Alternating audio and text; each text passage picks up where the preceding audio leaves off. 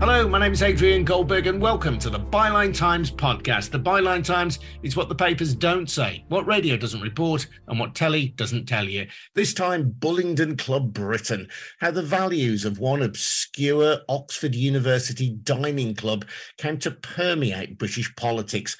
Bullingdon alumni include Boris Johnson, David Cameron and his Chancellor George Osborne. So to what extent have its beliefs and connections come to define Britain since 2010? We'll be hearing from Sam Bright, whose book, Bullingdon Club Britain, can be pre-ordered now from Byline Books, and from publisher John Mitchinson, who was a member of the Bullingdon Club.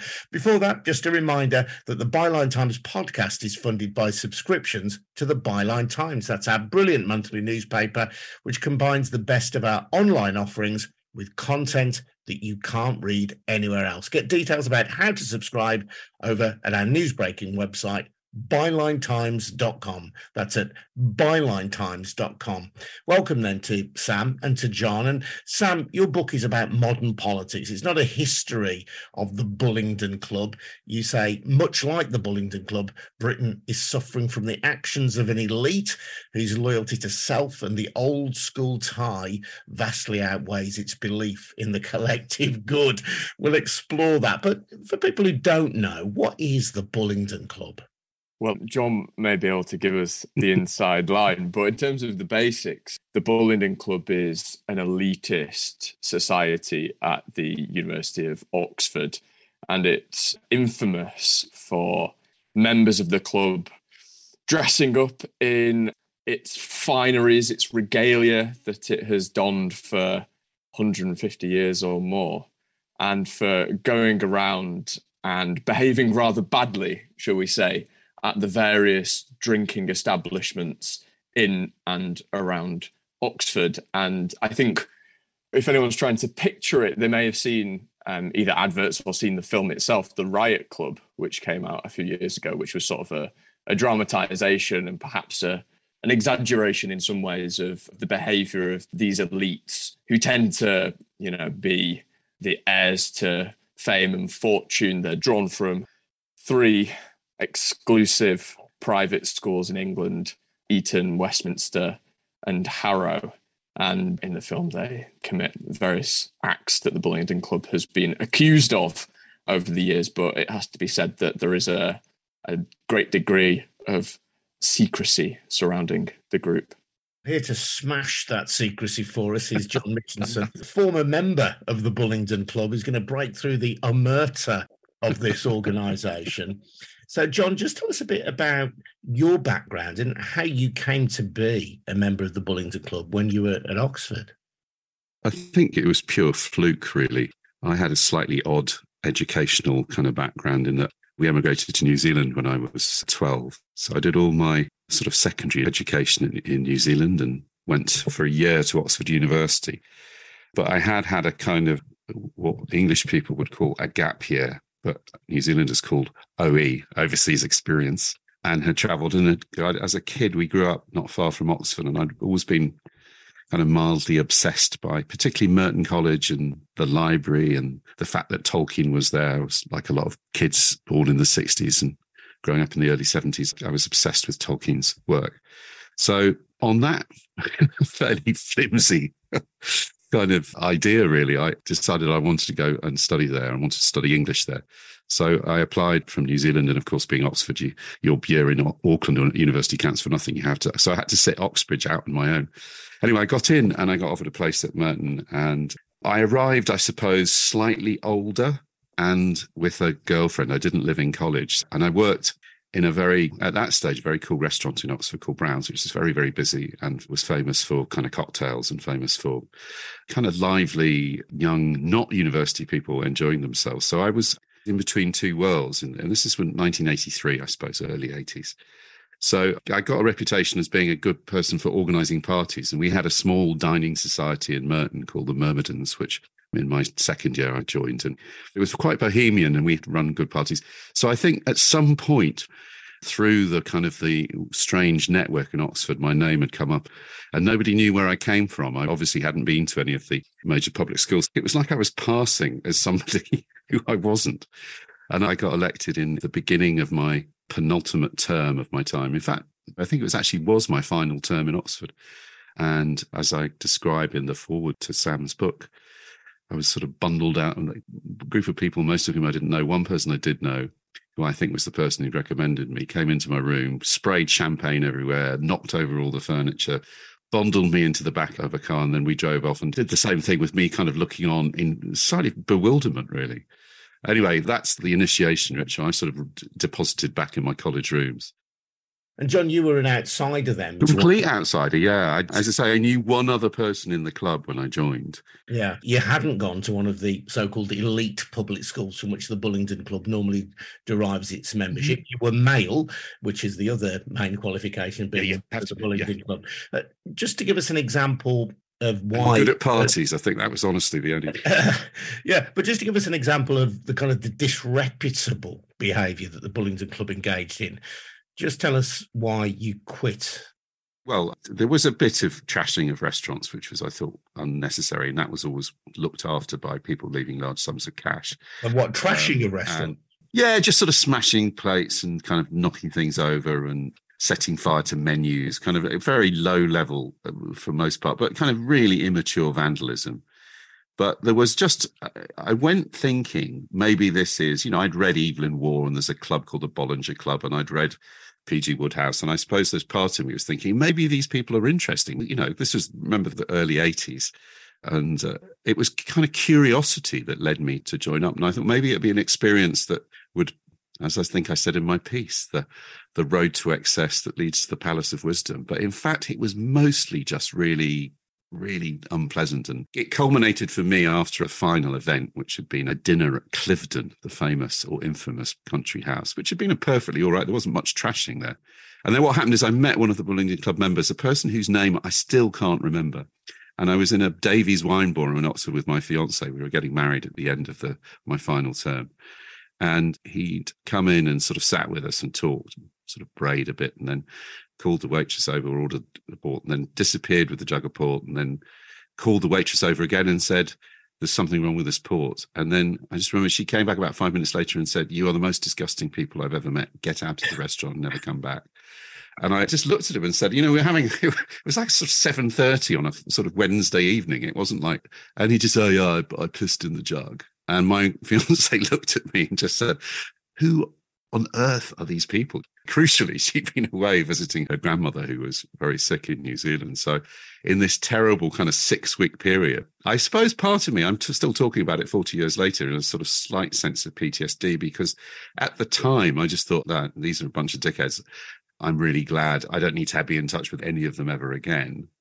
And then suddenly, like a slow motion, really is like a slow motion car crash, the inexorable rise of Boris Johnson, who was in the club at the same time. And, he was very much as you'd imagine Boris, except that I think people imagine Boris as the life and soul of the party. He kind of isn't really. He certainly wasn't then. He would never have been a person caught red-handed smashing things or setting fire to things. Very, very weird, very strange dynamic, and deeply dysfunctional. And of course, we now know deeply dangerous, because that kind of attitude, that sort of psychotic attitude, has been dominating our government for at least the last 14 years. And Sam, this is where your book comes in, because it isn't really about the Bullingdon Club. As I say, it's not a history, but it's about the values that the Bullingdon Club encapsulates, the self-entitlement, the lack of concern for want of a better word, ordinary people like the waitress who discovers that a jug of port has been filled full of urine. So how did you work that out, Sam, into an explanation of modern British politics? Well, it's pretty easy, really, just observing, like John says, past 13, 14 years. I mean, just John recalling that the petty vandalism conducted at these restaurants just immediately makes you think, well, that's what's been happening in modern Britain. That's what they've done to the country through austerity. The restaurant is the country, and they've stripped it for parts in order to bolster their own egos, have a bit of a laugh. Levelling up is the process of them chucking £5 or £10 notes on the table after they've set fire to the place. It's just a bit ludicrous. I mean, we've talked a lot, Adrian, on this podcast about the procurement during the pandemic, mass purchasing of PPE and the likes for billions and billions of pounds. And the fact that, more than 3 billion quid's worth of contracts have ended up in the laps of Conservative mates and donors. And it just makes you think, of course, this is actually how modern British politics still works. It still relies on who you know, not what you know. Lots of people will have seen this brilliant Led by Donkeys sting where Kwasi Kwarteng and Matt Hancock are trying to get 10,000 a day contracts on behalf of a fake firm that Led by Donkeys has set up. And they've done no due diligence whatsoever. These are the people at the top of government who have done no due diligence on what this company is that wants to offer them serious sums of money. And those are the people who are in charge in the pandemic. This kind of blasé attitude towards money and towards people and life and death, as we saw during the pandemic, just, I think, speaks to wider problems of British social privilege and the establishments that currently rule all our lives. And one of the strange things that you identify in this book is that in the name of meritocracy, the aristocracy, people born of wealth and privilege, have somehow reasserted themselves. They've claimed to be anti-elitist and have spoken to those who resent the elite whilst themselves being of the elite. Yeah, it's one of the strangest phenomena in recent British politics, the fact that the likes of Nigel Farage, who went to Dulwich School, it's not one of the elite 3 schools that we spoke about, but it's still cream of the crop, so to speak, in terms of private schools in this country. He was a city trader or a commodities trader, I think. He's been the leader of Left Behind Britain. It's farcical. Boris Johnson, an old Etonian, former Bullingdon Club member, has been alongside him as this populist vanguard. And I think it speaks to a weakness of those from different political persuasions who haven't managed to counter Farage and Johnson. But it also shows how they are immensely self-serving, for one, and how they are willing to charm and adapt their political approach very expediently to get to the top. Yes, we've seen this multiple times during Boris Johnson's career, but we in particular saw it during his days at Oxford University, where he was going for the coveted Oxford Union presidency, the Oxford Union being the debating society where it's a sort of gravy train from the Oxford Union to the cabinet. And Boris pretended to be a social democrat in order to win election at the second time of asking to the Oxford Union presidency. And of course, he wrote 2 letters, one in favour of Remain, one in favour of Leave, before he stumped for the Leave campaign because it would benefit his political career, which it has. And it's that kind of slipperiness, that sort of willingness to do whatever and a lack of solid ideological base, which has, brought these people, unfortunately, immense political success. I completely agree. And the thing that I saw, I suppose, all those years ago, 2 things. One, a complete disregard for rules and regulations, as though those were really only there for plebs and oiks. Famously, George Osborne was called an oik because he hadn't gone to Eton or Harrow. And there's no real political philosophy. There's no real transformative political innovation. The Bullingdon politicians, they've left nothing other than the money that they've made for themselves and for their cronies. It's the politics of reaction. They're good at running slogans that are complete lies. They lie with impunity. And I suppose I saw that in this strange kind of student environment where they really genuinely believed that they were untouchable. And if you look at how Johnson is at the moment, they also always play themselves when they get found out as victims. It's just like Trump. He wants to get arrested so he can play the victim. Johnson, you can see he's playing exactly the same game at the moment. These kangaroo courts, I'm a legend, I'm greater than all this. It's really terrifying. These people have inflicted huge damage on the political life of both the UK and I think Trump is in the same camp in the US. Yeah, extraordinary.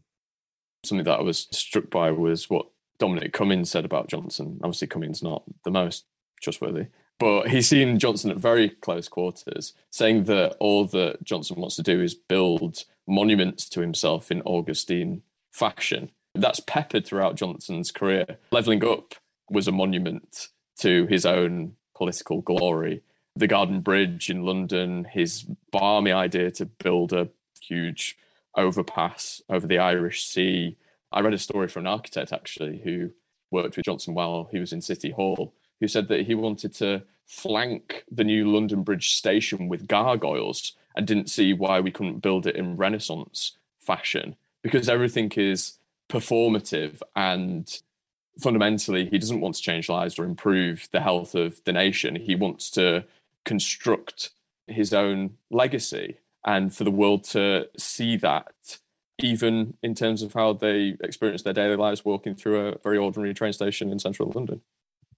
John, you can see this in a sense as an outsider then, having grown up in New Zealand. And one thing strikes me reading Sam's book is whether you look at Johnson, whether you look at Cameron and Osborne, it's not only about their electoral success with the British people, it's their success within their own party. And that sense that we as a nation bend the knee, there is kind of deference is marbled through British, or at the very least, English culture. We doff our caps to these people. Yeah, I think the interesting thing about Johnson is he's got quite an odd background. You know, he's not a sort of son of a city magnate. He's not a member of the aristocracy. He's a performer.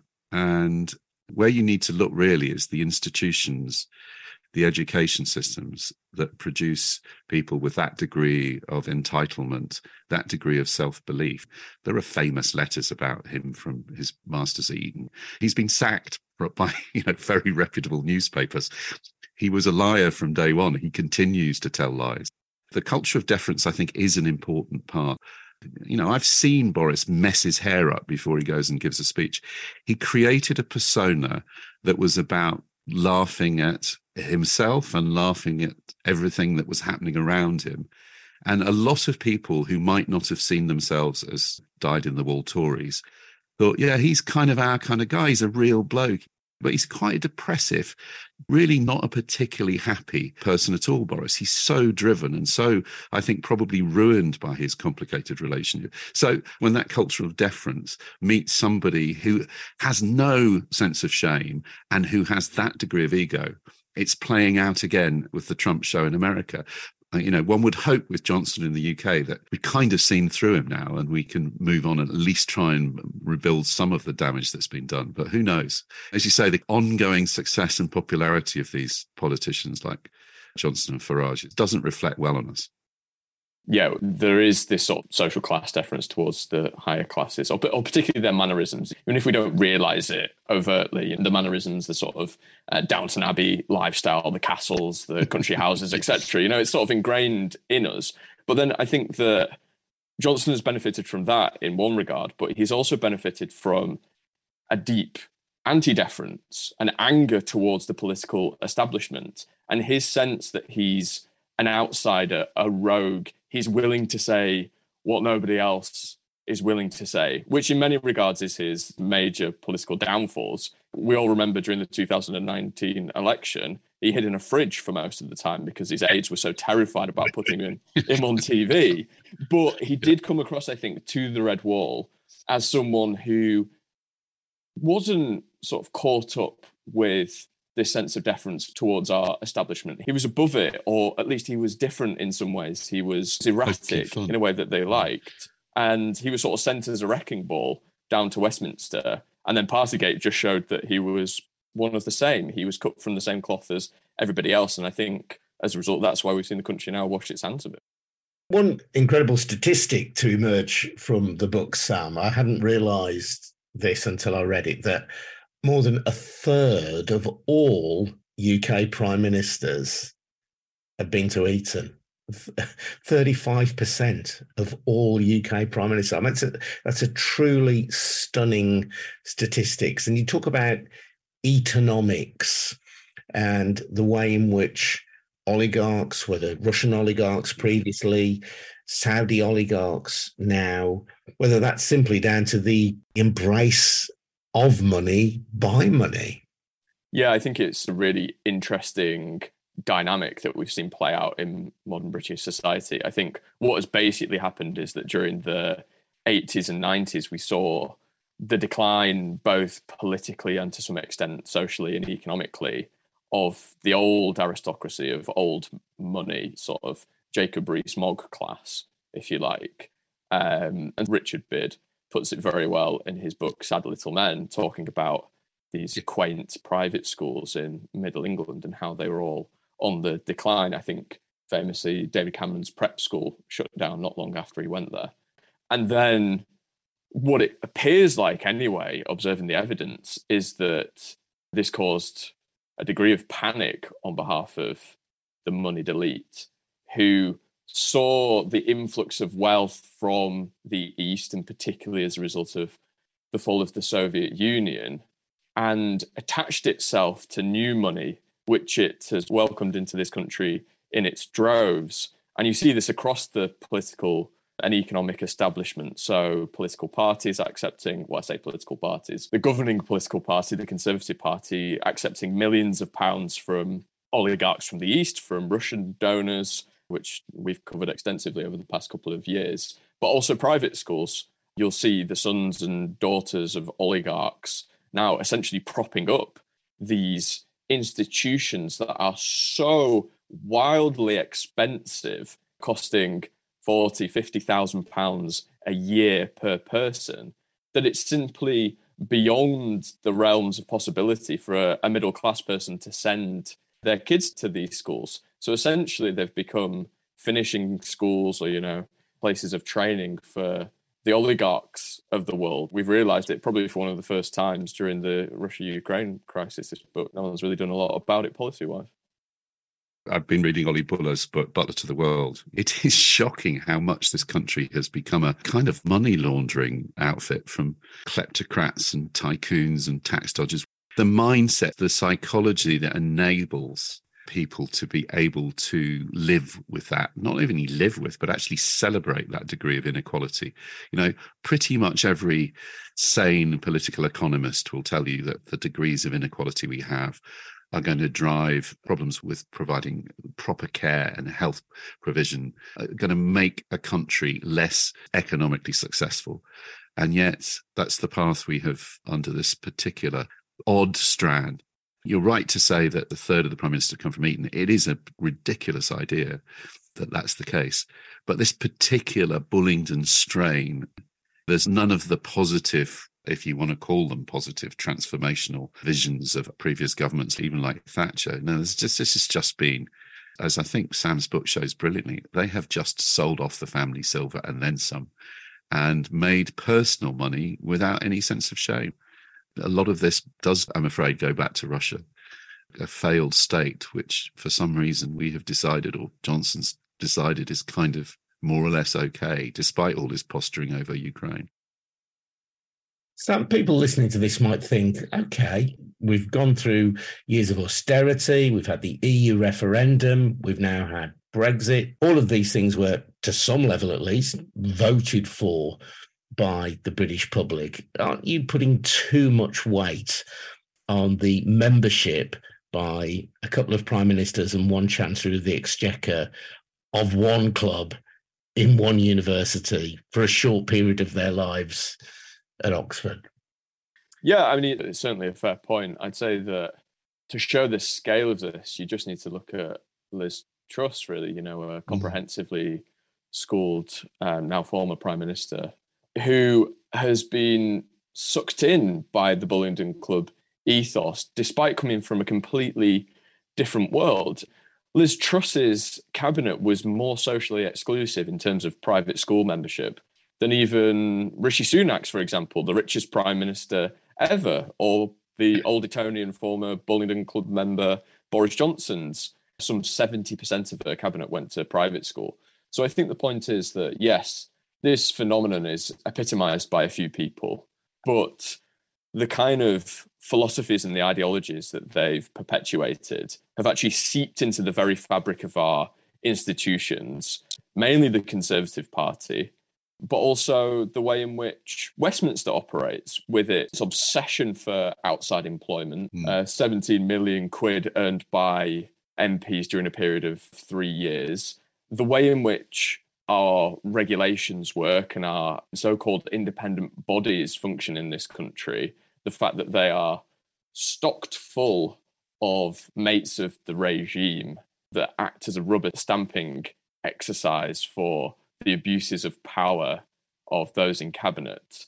And I think once you think of both Truss and, of course, their allies in Tufton Street, which very much have formulated the intellectual basis of the Bullingdon Club elite, you start to see that this is a systemic problem that's woven into the very fabric of British democracy, and not, unfortunately, just a few isolated cases of fools and oafs like Johnson and Cameron.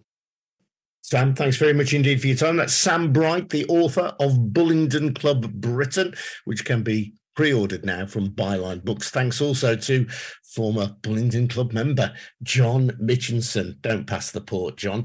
I'm Adrian Goldberg. You've been listening to the Byline Times podcast, produced by me and by Harvey White and funded by subscriptions to the Byline Times. Please take out a subscription if you can, because you get a fantastic monthly newspaper and you help keep this podcast on the air. Get full details over at our newsbreaking website, bylinetimes.com. That's at bylinetimes.com. We'll speak again very soon. But for now, thank you and goodbye. Cheers.